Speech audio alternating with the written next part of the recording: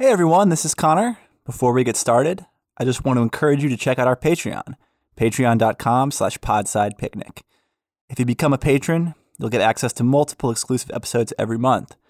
And you can also join our patrons-only Discord chat, where Pete and I talk informally with the Podside Picnic community.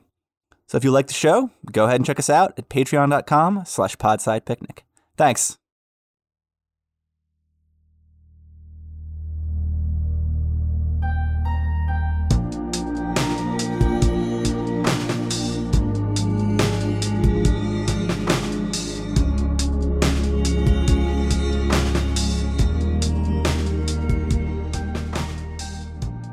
All right, welcome back, everybody, to Podside Picnic.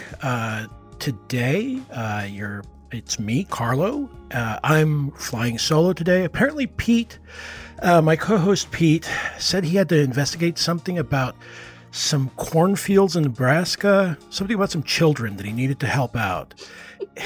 I hope I hear back from him soon. I'm very worried over the Thanksgiving weekend. But in any case, I'm joined here by Aaron Roberts. Hi, Aaron. Hi.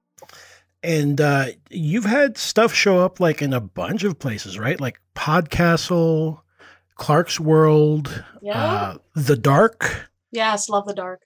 Okay. And also you have worked on game writing, which is more or less what I'm interested in talking about. I hope you're interested in talking about it too. I am. I'm excited. All right. So, why don't you talk a little bit about how, or what, you have done so far, or actually, you know what? We first met, I think it was like in one of the DC writing groups get-togethers, right? Yeah, definitely. Now I remember. Yeah, we did. I was trying to place I thought it was maybe a convention. I was like, it was something. Feels like I've known you forever, so it's hard to place. I think we had chatted, or we had like maybe been on Codex, the writers forum, for a bit, and then that popped up, and then we met, face to face with a bunch of other writers and talked about. What was it? We were talking about a bunch of stuff like Star Trek and all sorts of different things. Love Star Trek, so that sounds like something I would be talking about. Yeah. That is the one thing that I have to admit. We had Karen Osborne on for to record with us a while back, and I forgot to ask her, like, hey, what Star Trek episodes would you recommend are must-sees? And I forgot to ask her about that. But because I have... since I came in late and my parents were never really science fiction fans, in like very, very fanish in that sense. Like, I have weird windows. I'll tell you this. I have weird windows where, like, for instance, my mom, I believe my first sci-fi fantasy movie was actually Star Wars, that my uncle took me to see at like some theater way back when it was coming out. And not long after that, the other movie that I saw when I was all of maybe 7 or 8 was Alien in the theaters. Oh, wow. Yeah, that was a little traumatic. I've actually, I got to make my own confession. I've actually never seen Alien. Really? But I hear it's scary. Well, I don't like scary, so I like to write dark things, but I'm actually like terrified of scary movies. So interesting. I did not know that. Yeah. Okay. So, because I can totally understand, like, there are certain folks that I've known that write, but do not like scary stuff and do not like writing scary stuff.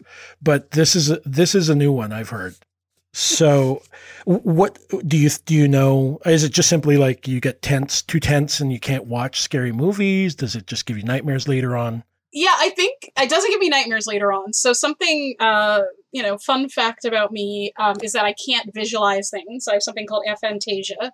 So I have the inability to like make pictures in my mind, and which is interesting as a writer. But there are several writers who have this actually that I've met. Because of that, visual imagery is very powerful to me because it's the only time I like encounter it. Like when I read a book, I don't picture it. So when I see a movie, it grips me. And so I'm much more easily wrapped up in the emotion and the suspense of it. I get like nervous, like in comedies when people like are going to embarrass themselves in front of stage. I'll like look at the spoiler like, oh, it'll turn out okay in the end. So an actual suspenseful movie is like 6 bridges too far for me. I gotcha. Okay, so it's like a lot of information overload, so to speak. Yeah, or just like I can't picture it myself, so it's just very affecting when it happens. Okay, I gotcha. All right, well that's interesting. So in any case, so did you want to talk a little bit about your writing, what you've had out? I mean, I was just like thinking about it earlier that. I think I listened to Wolfie Things on Podcastle. Oh, thank you. Yeah, that was great. I loved honestly, their narration for that was really good too, which helps. Yes, they do a great job of like finding the perfect narrator to kind of match the actual story, which is not easily done all the time. Right. And so the entire thing was like very enjoyable to listen to, as well as sort of like a gripping story. And then Sour Milk Girls I read too, and I remember I read an earlier version of Snake Season. Oh yeah. Yeah, and all of these I was just thinking back on it, and I was like thinking, so I guess I don't know if you've noticed this or it's something that you're doing consciously, but there's always like this sort of imbalance of information happening. And sometimes the reader's in on it, and sometimes it's only sort of left in the subtext of the conversation that's being had. Like Wolfie Things is great for that, because it wasn't about like a quarter of the way through that I started sort of piecing together like why the main character is having this conversation, and sort of like you're like, oh, this is a father-son moment, and it's not going to end well. Yeah, not going to end well, I feel like, is a common theme as well in my writing. Right. I mean, sometimes it ends okay, I guess. Depends on who you're asking. There's an interesting, this is not what you're asking, but just came to mind. Somebody was asking on Twitter or Facebook or one of those things, what makes a happy story? Like, what do you someone was like, write me a happy story. They were like, what does that mean? And it got me thinking that there's happiness in the eyes of the character and then happiness in the eyes of the audience. So like if you write a story, for example, about a serial killer making their final kill, like they could be like, I did it. I murdered that lady. And they'll be happy, but the reader won't be happy because objectively that's a bad thing to do. You know what I mean? Right. So I think it's super fun to like play with like, what does the character want? And then what do you as the reader think they should probably want? Right. That's so much fun. Yeah. Honestly, I feel that so hard because basically like I've said it before, but I like, for whatever reason, I just like taking ideas and trolling reader expectations. Nice. And like, for instance, like the one that came out in Beneath Ceaseless Skies this year was a great happy ending for the character. Yeah. He meets up with his brother and he feels complete. He feels fulfilled in the end. What does that mean to the Yes, I was like, that's a story. I think speaking of people who've read an earlier version, I think I read an earlier version of that story. Yeah, I had to edit a little bit in the middle, but the ending, once I found it, I was like, yeah, that's got to stay, man. Nice. But yeah, like honestly, I was like, he got what he wanted. Isn't that what a protagonist needs? Exactly. As long as they're happy, you too should be happy with the destruction they have wrought upon the world, which I love a character who ends the story by like wreaking destruction on the world, or at least a lot of the stories that I have out there have a tinge of that, whether it's personal or more global. Yeah, right. I mean, and to be fair, like I think that there was a great piece. I forget where it was.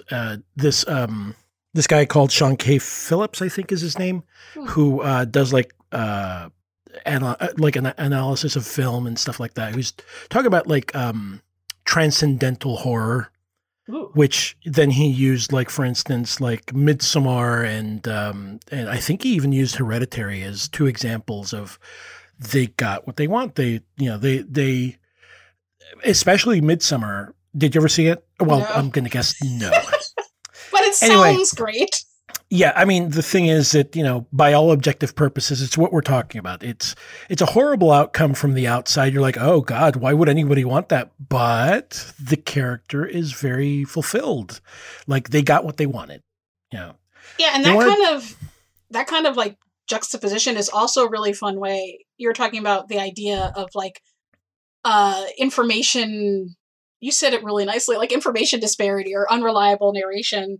Depending on how you put it. But what I love about that is when you're trying to indicate that to the audience, one way to play with that is to show the big difference between the characters, the way they're seeing things and the way your average person would see things, is how you can kind of hint to the person reading that maybe something's off in the way that they see the world and like changes the reader's perspective on the character themselves, which is really, really fun. Right. I mean, I believe that you were mentioning that in your story notes for Snake Season, where you needed to have sort of a character that would show, oh yeah, you shouldn't really trust what, the lady who's the protagonist in the story really sees. Exactly. Because otherwise it can be confusing. You don't want people to, I mean, you can, if it's a twist, maybe you want people to be like, I'm shocked, but I like twists that you can, or changes in perspective that are within the text the whole time. Versus ones where like a sudden piece of information reveals it. So you don't subscribe to, like, in season 8 of a very, very big show, just deciding that you read the forums and all the chatter from the fans and you decided, nah, we're not going to do that. Yeah, I feel like in shows like that, which one could you be talking about? One that's almost been forgotten. I can barely remember the name. Yeah, but I feel like when I see things like that, what I think is not like that was a bad twist, but more, how could you have layered that in better so that it feels like that old, thing that they say in writing workshops all the time, surprising but inevitable, which is different than slimy yet satisfying. As a construct, just throwing it out there in case people are confused. What is where's a tagline from? I think that's I'm afraid to ask. Disney movie. Oh no. Anyway, I mean, to be honest with you, like, people like to bag on M. Night Shyamalan a lot, but Me. I do. Well, okay, that's but fine. Defend his honor. No. I mean, I honestly still think that, like, something like The Sixth Sense is really good. I mean, it's like, I remember rewatching that several times, and like, just because you knew what the twist was, you could look at how he was building up to it. It wasn't like just out of the blue.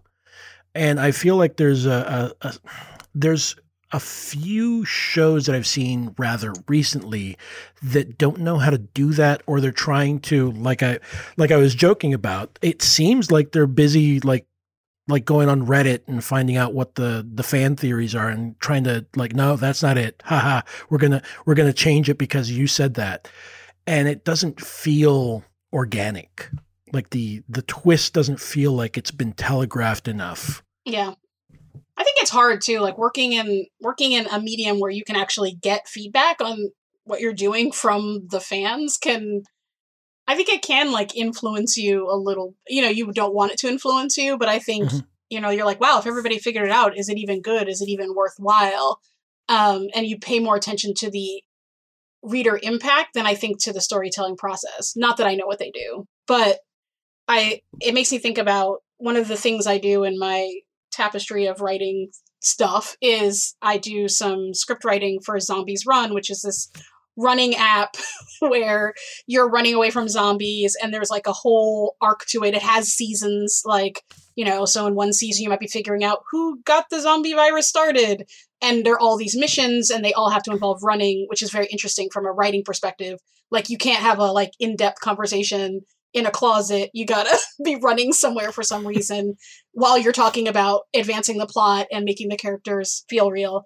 But they have message boards and you can read what people think about your work after, the season is over and they're actually listening to it. And it can be like, or people will guess like the next season will have this and this and this. And occasionally somebody has like a really great idea and you're like, oh wow, maybe we should do that. When we meet in our writer's room, maybe we should incorporate that.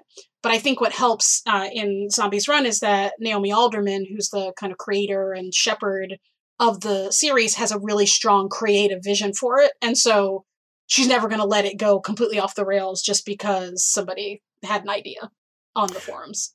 Right. Okay. Well, I mean, that's always important because it's, like if you have like the editorial hand is steady, then that does help, Yeah. But, so let me ask you this. How do you, like, what exactly, do you do to, like, do an arc in, because obviously, like, I've played with Zombies Run, and not in a long time, but it's mainly like somebody at the radio and you have your headset on, and is it still the town of Able or whatever? Yeah, the Able is like the main town in the UK, which has been fun. I've learned a lot about UK slang. Yeah.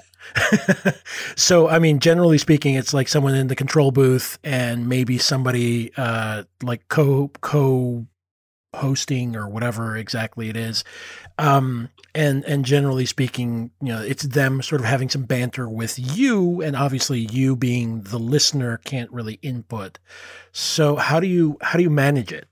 What do you try to do to sort of get that engagement? So it's interesting. The overarching process is that we all actually, well, not this year, but usually we all meet in a room, all of the writers, for a week, like once or twice a year. And we'll say, okay, what are we doing this upcoming season? And then we'll have like the overarching plot. So it's like, okay, in this season, we want it to basically be X. They're going to, a good example, figure out who started the zombie virus in the first place. Like, that's going to be the main discovery arc. And then we'll sit and say, okay, well, now let's also look at characters. Where is each character at the end of last season? And like, where do we want them to go? Like, this character, I'm literally making it up because I'm not going to spoil anything, but like, let's say like this character lost their dog. This is not a real thing. At the end of last season, like, oh, they must find their dog again. And maybe, they're a curmudgeon, but through taking care of the dog, they realize that they like people. I don't know, whatever. So that has to happen as well. And so then we'll actually sit there and kind of write out like all the different episodes and say, well, here are all the plot points we have to hit. And like, here are all the character notes we have to hit. And then, I don't know, we like... magic happens, and then we'll have like a general outline of the season, and then all the scripts get doled out to us and we write them individually, and then we come back together to make sure that they kind of make sense cohesively, and our powers that be like make sure that things flow from one to the other. But in an individual episode, you're right, what has to happen is like you still have to be running from place to place, so it's really all about like really tiny character moments, and how in a few words, like almost like a flash fiction, like you can get across a sense of danger, escalating stakes, what's happening, like, why does this particular run matter? And it's really fun because I think a lot of times it's not easier, but it's exciting to create within certain limitations because you can do more, you have to think really creatively. Okay, I want to have two characters that are not my main runner character like fall in love. How are we going to do that? Like, why would they be having a romantic conversation while on the run? Oh, okay. It's because who knows? They go by a place that reminds them of their first love and therefore they're talking about it. So it's really fun. Oh, that's so in this case, I guess that you have to, and I guess that, I'm sorry, I sort of tripped over my own question here. No worries. So are you saying that sort of each individual like episode is more or less like a flash fiction piece? How long is it, like in words? Oh, I don't even know. Because it's written, because it's script, so it's like a weird, it's all written in script format, like in Final Draft. So I would have to, I don't know. I think that they measure scripts by pages anyway, so it doesn't really matter, like right? Maybe like 12 to 14 pages. So it's pretty quick, and it doesn't take a lot of time to record. So what I mean by flash fiction is like you don't have a lot of setup time. You don't have a lot, or like a short play. Actually, it's probably is what it's closest to, because really it's a radio play. Well, I mean, it's also what was I going to say? Because it's mainly audio. you can, and the premise is already established. It's zombies. The premise, the world is there. People, the characters are more or less established, but you still want people to be able to jump in at any time and sort of understand what's going on. So it's been a really great experience to learn about, to get better as a script writer, to get better as a descriptive writer, because it's audio, so you have to make people feel like they're in a place. And for someone like me who can't see anything, it's been really great to really have to think about, how do you describe running through this hillside in a way that other people can see, even if I can't. So and just the writing team is amazing and extraordinarily strong as writers and creatives. So it's really fun to work collaboratively with them and come up with something, greater than I think if any of us did it alone, except maybe Naomi, because she's a genius. So I'm guessing, do you guys have like snapshots of the countryside that would be, is Able even a place? It's like a fictional place, right? It is. I don't know. It's a place out of time. Also, this takes place in the near-ish future, so Yeah. But zombies are not among us right now that I know of. What? Damn. I know. I thought that was nonfiction. Such a disappointment. Yeah.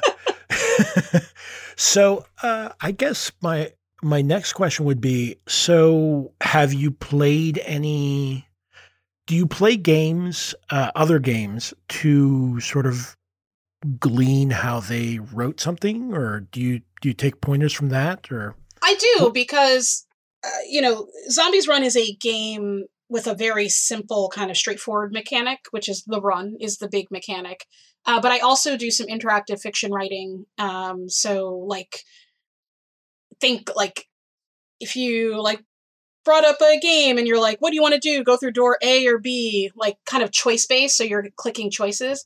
And to really think about those, a lot of times I play games to see, how do they handle dialogue?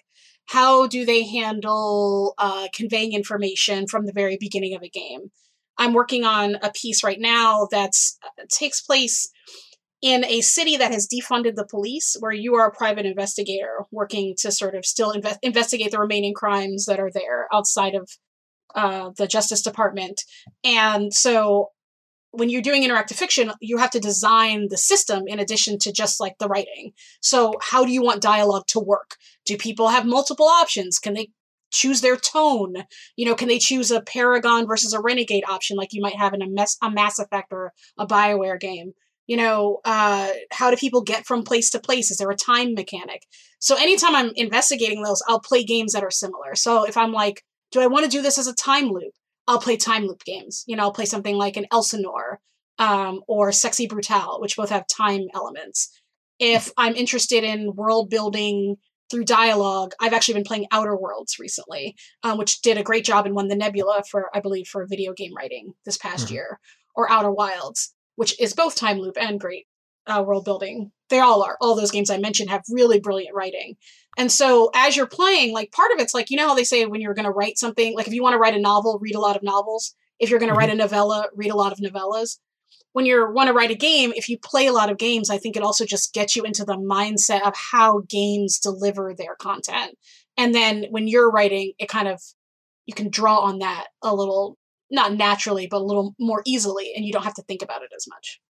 Yeah, I could see that. So it becomes like the water you're swimming in, so to speak. Exactly. So I'm not necessarily taking notes oh, they did this. I'm more like, oh, that was really cool. Sometimes when something happens, or let me see what it feels like that these types of games have in common. Let me play a bunch of detective games, since I'm writing one that's a detective game, to see what different people are doing and how they're, how they're portraying the detective. Is it a set character, or is it one you determine yourself? Things like that, just to see what's out there and learn from it.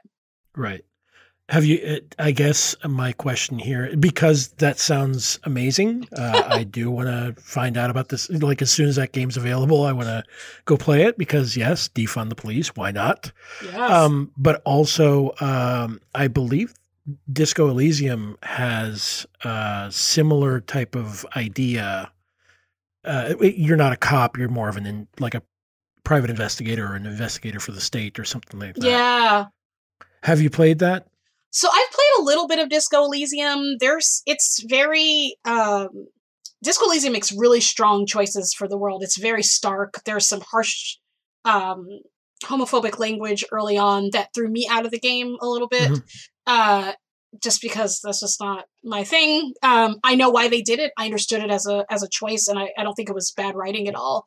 But it threw me out a little bit. But it's on my list of like games I'd like to go back to and investigate further. And I am really interested in the way that they kind of you start that game not really knowing much about yourself, which I think is a really interesting way to get across, to put the determining of your character in the player's hands without necessarily going to like, I mean, I think there is a startup screen, but without, like, within the world of the game. They work the character building into the world of the game because you don't remember who you are, so you get to decide what you remember as it goes, and that shapes who your character is, which I think is a really cool way to deal with that kind of, how much do you want to put the character building in the player's hands, you know, and how much do you want to keep it in the writer's hands or in the developers and creators, designers' hands. Right. Well, I mean, and I think that speaks to like, the idea of, see, that works well in a game because mainly in a game, as I understand it, at least, you at least have the illusion of agency in the character because you're playing the character. Yeah. So you're like the homunculus that's driving the character around in his little head. And that helps you sort of see that the character has agency and you're making the choices for the character and so on.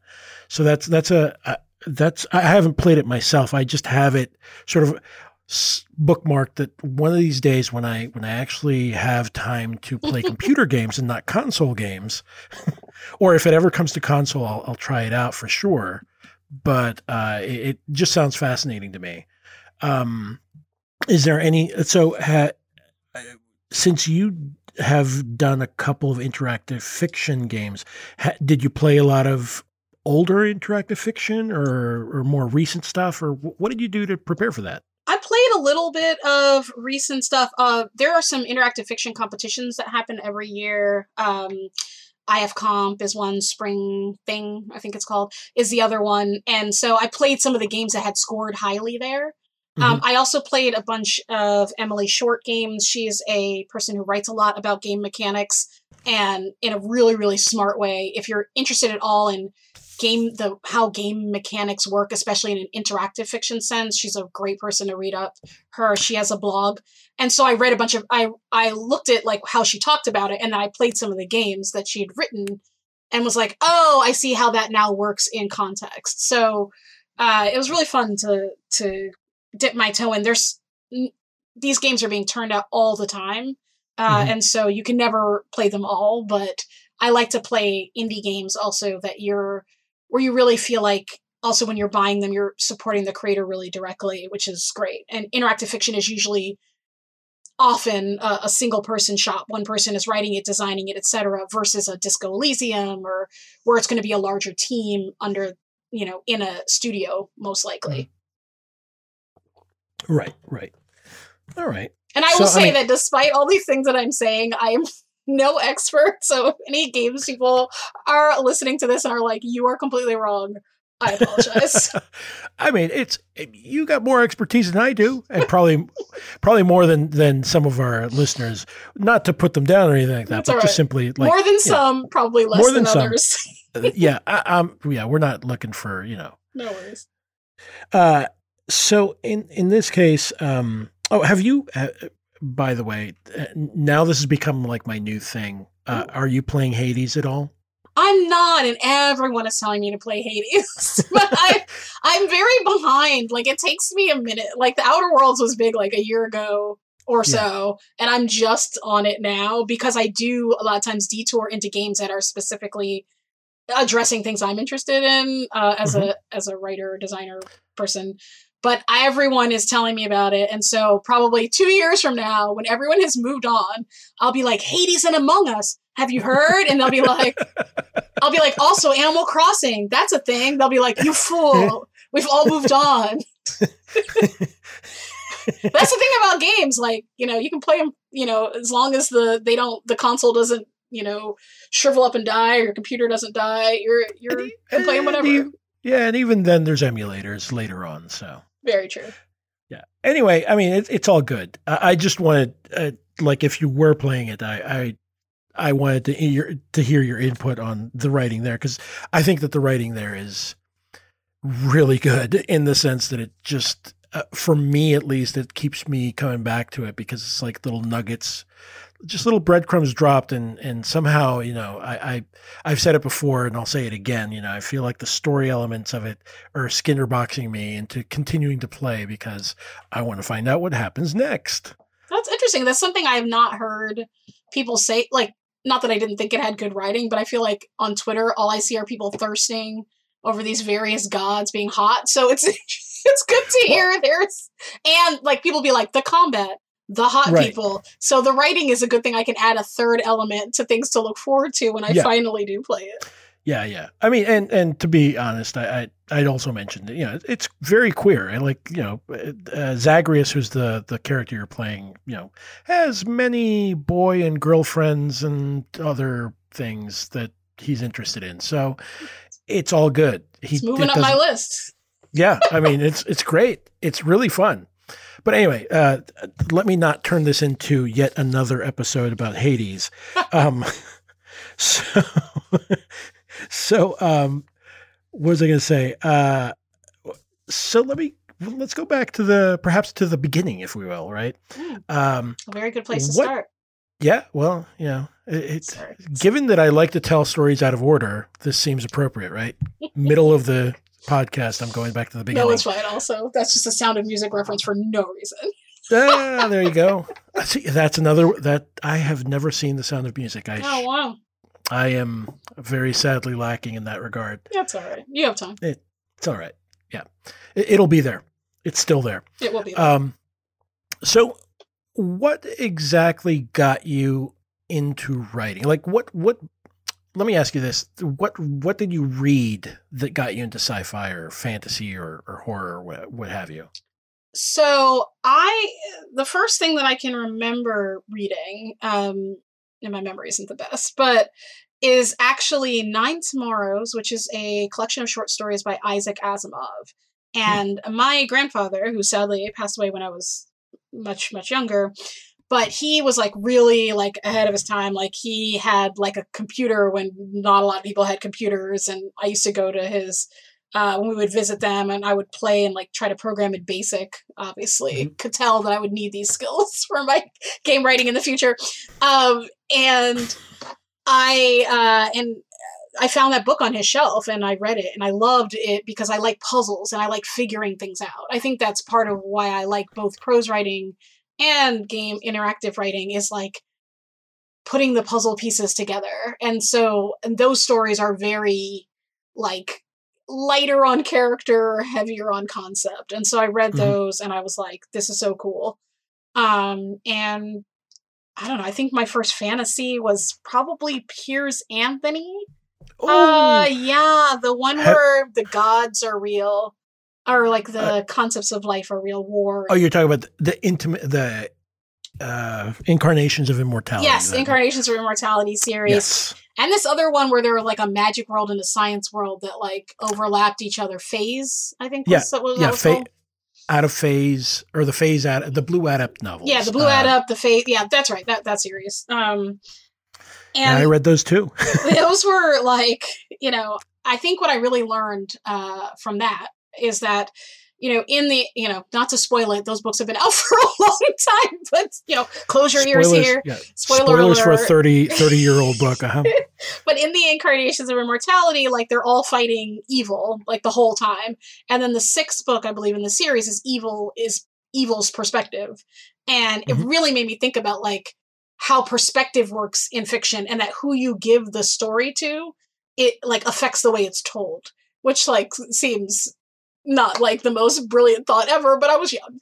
So I really like that. I think it affects the way that I write even now, is the idea that you get really into one character's head, like what we were talking about earlier. And then whatever their journey and their story is, they believe in that 100%, even if nobody else does, even if they're causing harm, no matter what's happening. Like, and so I feel like that was a big thing for me that I learned fantasy wise. And I think science fiction wise, like I said, the Asimov stories really made me think, oh, science fiction is a way to kind of puzzle around with like, why is the world the way it is? And, you know, when there are parts of the world that I don't like, maybe it could be different. And that's a really fun thing to think about. So, right.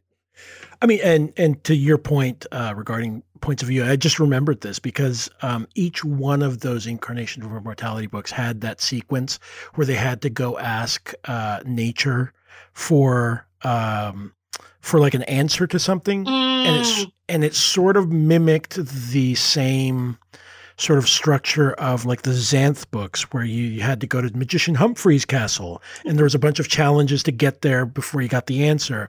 But this is something that sort of goes back to what you were saying. When you went to go visit nature to ask your question, it was basically a time loop. You would run into previous versions of yourself on the same path. Oh yeah. And then you would end up like, oh, this guy on the bicycle, and it's, oh wait, it's me. Why was I driving in the middle of the road on a bicycle and now I'm in a car? Why? Yeah. I forgot about that. There was some really interesting. It's been a long time since I've picked up A Fierce Anthony, but but I feel like it had its place in my upbringing, or like my sort of knowledge building as a writer and as a reader, because I was a reader way before I was a writer. Like, I used to write things in my notebooks, and I wrote stories for my sisters here and there, but and I was even a playwriting major in college, which I've never written a play since I graduated, but that was fun. I like to think I draw on it when I do my script writing for Zombies Run, like all that playwriting dialogue stuff comes back to me. But hopefully, I think I didn't really try to write for publication until like, I don't know, 5 years ago. So, I'm a late bloomer as a like writing for a purpose of like other people reading it.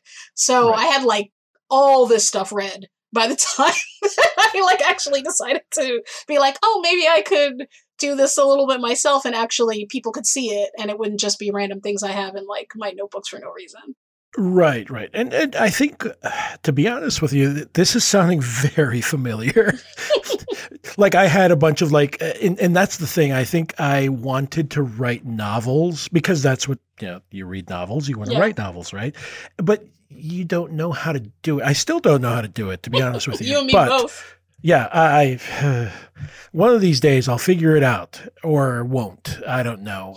I'll have to get writing again. Yeah. But like, I remember like scribbling out like the chapter, and you'd put down like very proudly a chapter 1, and like come up with a chapter name and start writing, and nothing's fucking happening. Like in retrospect, I'm like, oh, buddy, nothing's happening in that chapter. You should this is a good practice, but that's not going into anything right now. That reminds me of NaNoWriMo. So I think before I actually really started to try to really write, I did NaNoWriMo. I think it was like around that same time. Like, that was obviously me trying to, like, the world was telling me, maybe you want to write some stuff. So I did this Nano, which I thought was like, oh, so brilliant. I don't even remember the concept now. And when I went back and read it, it was like a plot summary. Like, there was no actual, like, it was literally just like, and then they go here, and then they go there, and then that happens, and then this happens. It was written like the way a summary of a television show is written for like, but like for like 5 seasons, but you never get any sense of like what they are. Like a story. I felt there was a story at the time, and in fact, I have this very clear memory of my character, one of my main characters, turn out to like murder the other. It's very me, murder someone in the end, and so, but I didn't expect it. I had not layered it in, except I guess this is my subconscious. So I was writing that section. I was like, oh my gosh, he's a murderer. Oh, he's gonna murder her. Like, and it was so exciting. Like, I was like, this is amazing. And then I went back and was like, oh, I accidentally like layered in how he wanted to murder her in chapter 1, and like it was this joyful moment that really made me excited about how I can murder more people in future stories with better writing technique. Aaron Roberts, imaginary person murderer. So, in this case, how far did you get? Like, how many words did you get down? Like 50,001. Like, you know what I mean? Like when it. Oh, wow. Like, okay. you know how they're like, you have to get 50,000. I think I did 50,000, ended the next sentence and was like, and then they all went home to summer camp. I don't know, whatever thing. Like, that's awesome. Well, I mean, to be honest with you, it sounds like what you had there is basically an outline to a novel. It was an outline to a bad, not great novel that I've never looked at since. I looked at it once and was like, oh no. Yeah, I honestly, short story land. This is more my speed. I have given up on NaNoWriMo because I just cannot turn off like the editor. It just does not happen. But, you know, it's just, you know, like basically I've determined that trying to do NaNoWriMo, for me at least, is basically trying to punish me into, see how much you suck. You can't even do 1,000 words today. Wait till tomorrow when you have 2,000. I was like, oh God. Yeah, that's a way to freeze up real nice. It's one of those things, like it works when it was really great for me in the moment it was, and now it, like, I just have too much going on and it doesn't work as a motivator for me. I think it gives me more that guilt feeling like you're talking about, that then guilt is not the best writing motivator for me anyway. Right. But it's like, it gets back to that whole, like, everyone's process is different and like you got to learn what works for you, which is hard. Right. Really, really hard. So in that case, was there any specific, like work that you read that said to you, Aaron, you like to write horror? No, I don't think I do write horror, but I do not write things purposefully to be horror. I just write things and then other people think they're scary. So I will be like, I'll be like, in this one, a baby dies, and they'll be like, that's horrible. I'll be like, yes, you're right, that is horrible. I think, and I know that makes me sound possibly very, I don't mean to be flippant, but I think because of my inability to visualize, I can think of things and it doesn't have the same impact on me personally that it would a reader who's actually envisioning these horrible things happening. So it's easy for me to like move my characters towards, you know, bad ends without it feeling so bad for me. I'm just like, well, that's where their story, like, if you take this character to their logical conclusion, like, this is the way it's going to go. And then people will be like, this is so dark. And I'm like, oh, I mean, if I look at the elements of it, that is true. But I did not intend it that way. I just was writing, I was just like, wouldn't it be interesting if X? And then like, ooh, Y happened. And a good example of this is last year, I was asked to participate in this like art book where like different photographs were matched with stories.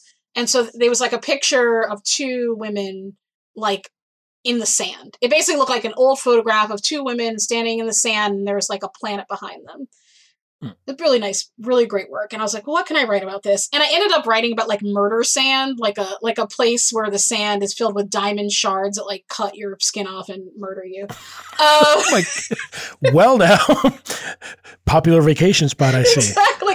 Oh my God, that's the thing. It is a tourist destination. In my story, it's people visit it because the sands are really pretty, but the sands are actually made up of like the dead bodies of all the people who actually live there. Because I went on a cruise and the power dynamic between tourists and the people who live in like cruise locations is very stark. And it really made me think about like, well, what does that look like? And how can I kind of put that in a story? So, but of course I added murder sand. There's nothing in that photo that says murder sand, but that's just where my brain is as a brain. I see. So essentially you just have Wednesday Addams, You just see dark stuff everywhere. It's true. Yeah. I'm trying to not change, but I think one of the things that's interesting about this year is I'm trying to think more about systems and how systems can be different and how the world can be a better place through like, you know, working together. So I'm trying to like ease myself out of the murder sand impulses a little bit. We'll see how that actually turns out, but. Well, you know, who knows why I'm this way? Yeah, you know, it's all good. It's all good. I will say horror wise, just like, I don't know if it's a formative in the way that like it made me think I could write horror, but I I always love, I read the story of The Lottery, when I was in high school, and I freaking still one of my favorite stories of that, and the story Ponies by Kij Johnson are probably my two favorite short fiction, if that tells you anything about me. Two favorite pieces. So good. Oh my God. Right, everyone stop what you're doing. Wait, no. Finish this, then stop what you're doing. Read Ponies. It's only like 1,000 words. It's like 2,000. It's like a little bit less than 2,000 words, I think. Yeah, you can read it in a sitting, In a sitting. So I really love those, and I also love the We Have Always Lived in the Castle novel. Yeah. So right, and why am I feel like I'm getting that wrong now? No, you're right. Yeah, so We've Always Lived in the Castle. So those are like at least inspire me when I think about like really well done. I don't even know if those would be considered horror, but they're dark. All those two stories and that book are both dark in their Yeah. I mean, if I remember correctly, the main character, oh shit, I forgot her name. In We Have Always Lived in the Castle, doesn't she like poison somebody? It's like, okay. I mean, does she? I mean, read yourself and find out. But it's not a great. There's definitely like a dead family from the very beginning of that story, and a main character whose way of seeing the world is really, really different than the way that we see the world. I think very early on she like pictures somebody who's like rude to her dying, and she's a little kid, and so why does she think that way? But it gives you a really good sense of what you're playing with, like what you're reading, and really brings you into the world as well. She's a really great book. I recommend anytime. Yes. I mean, we've here at Podside Picnic, I think we've covered that one and The Haunting of Hill House. I was going to ask you, did you ever see the Netflix Haunting of Hill House? So much did not. Because you didn't want to, or? Because I'm afraid, and true. That is a scary book. It will be Fair a scary movie or series. So one day I will, I don't know, hop up on some adrenaline and watch all of these or something. Yeah. Well, or just start at 10 in the morning and. The funny thing is, I don't get worried afterwards. It's just the during that it like freaks me out. Once it's over, like it's over. So I should remember that and think you could just if you just get through it, you'll be okay. Like I like to watch true crime stuff all the time, and if that stuff doesn't, because every true crime show is like, Aaron, a woman like you, in a house like yours, was having an evening just like this, when murder. So it's very like that's more unnerving because that's real. Yeah, exactly right. I mean, yeah. So I guess I have maybe one more question. Sure, and I apologize, you poor listeners. There's much more murder than I intended. Oh, that spices it up, I think. All these imaginary people that you're murdering here. So you mentioned that for Sour Milk Girls, that actually came out of an exercise you were trying to do to figure out a character's voice for a novella you were writing. Did you ever finish the novella, or? I did not, though it's still, this is actually a great segue you didn't even know was real. I'm actually working on another short story featuring the main character from Sour Milk Girls Ghost now. So I am basically trying to create, I think eventually, almost like a novella of stories, possibly.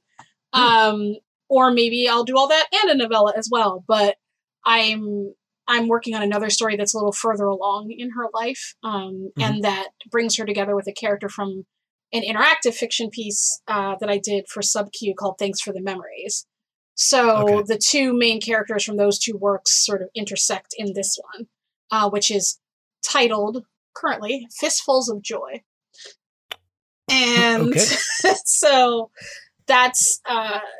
So that thing is not yet written, but I still love this world, which is one in which memory is a commodity, and so you can kind of buy and sell and trade and steal and implant memories. And because I'm me, I always wonder whenever I'm creating a culture or a system, who is hurt by this? Who is in pain here? And what does that pain drive them to? And a lot of the kind of the darkness or the murder that's in my stories really comes out of the pain that comes from being marginalized in a culture that benefits some and not others, which, where could that come from in life? But I personally do not murder people, but, you know, I like to see like what happens when people are pushed to their limits. And I always say, at least to myself, that in a lot of my stories, the world, the culture is the true antagonist. And this particular memory universe is such an interesting antagonist to me. And also as somebody, because I can't visualize things, who has a really bad memory, because I can't think, oh, I can imagine what it was like 10 years ago. I find memory really, really fascinating. And so I like to play around with it and think about what it would be like if I could like consume other people's memories, or, you know, how would that change the way I saw the world? And so I just kind of, it's an idea I've had for a while, but I just kind of restarted this story recently because I was binge watching shows, and I thought, well, let's open with this character, a ghost, like binge experiencing memories. Like, what is it like to binge watch memory? Like, that's so much more present than something you're going to see on Netflix. So, like, what is that like if you're just like, if you've, you know, got all these memories that aren't yours that you've like, that you can like run through, like, what form of escapism is that? And like, how tempting and exciting is that as an actual experience? So, well, it's also, I mean, to be honest with you, that's what we read for too, right? To live other lives. Exactly. So, I mean, if you have that directly as sort of like text in your story, I don't know what that says, but it's interesting. It's very meta. I'm not entirely sure. Yeah, but yeah, it's like if you're mainlining, what if you could mainline that experience like in even more visceral way? You know, then you can even by reading. What would that be like? And, you know, what might that drive you towards? You know, why might you want to get lost in that? You know, so that's some of the things that I'm thinking about right now as I like literally 2 pages into this story right now, but I will know more in future. You just reminded me of one of the jokes that I thought about, like watching The Matrix. You know, the sequence where they plug in a cartridge into Neo's head, and he's like, he wakes up and he's like, I know Kung Fu. But like instead of Kung Fu, it'd be like something that is just a normal everyday trade. You know, like wakes up and he's like, I know bookkeeping. Yeah. And you're like, what does that do for me right now, buddy? Yeah. Speaking of, I know we were talking about Star Trek, like way at the beginning of this. I actually was doing a Star Trek Voyager rewatch. I've been doing forever. I come and go from it. And one of the episodes that I found really, really interesting was one in which people could actually trade memories. Like that was part of this species could do. And one of the things, there's a small moment in this much larger episode where one person teaches another person how to play their local instrument by giving her every memory of having practiced that instrument. So he's like, I will convey unto you like 10 years of practice memories, like a montage, like you went through a training montage, and now you can actually use this instrument. And so I think that's really, so the way I think about this in my particular universe is like, well, then why doesn't somebody just pay someone to go take all their lessons so they don't ever have to do anything, and then say, okay, great, I'll give you $100 or $1,000 or however many, and like go take 6 years of piano lessons and then come and give them to me.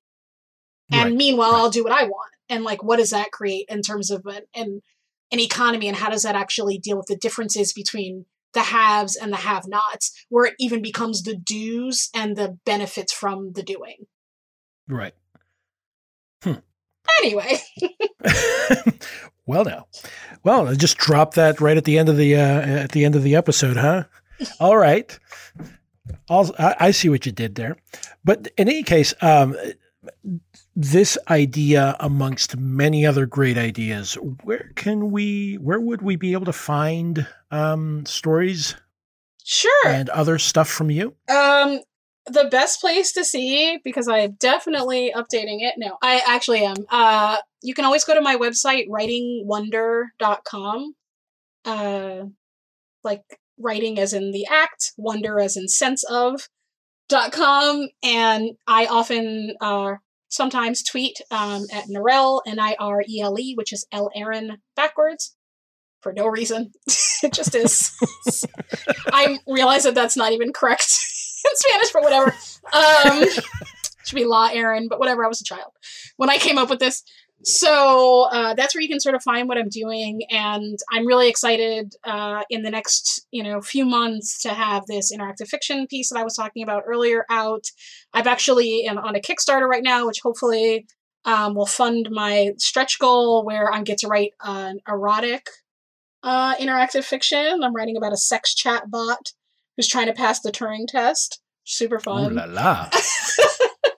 And this story and other ones that I'm sort of working on. So I think we talked about this a little bit before we started recording, but this has been an interesting year. And I think for me, it's been a year a lot about learning more about myself and the world and thinking about what I want to write and what I want to put out there.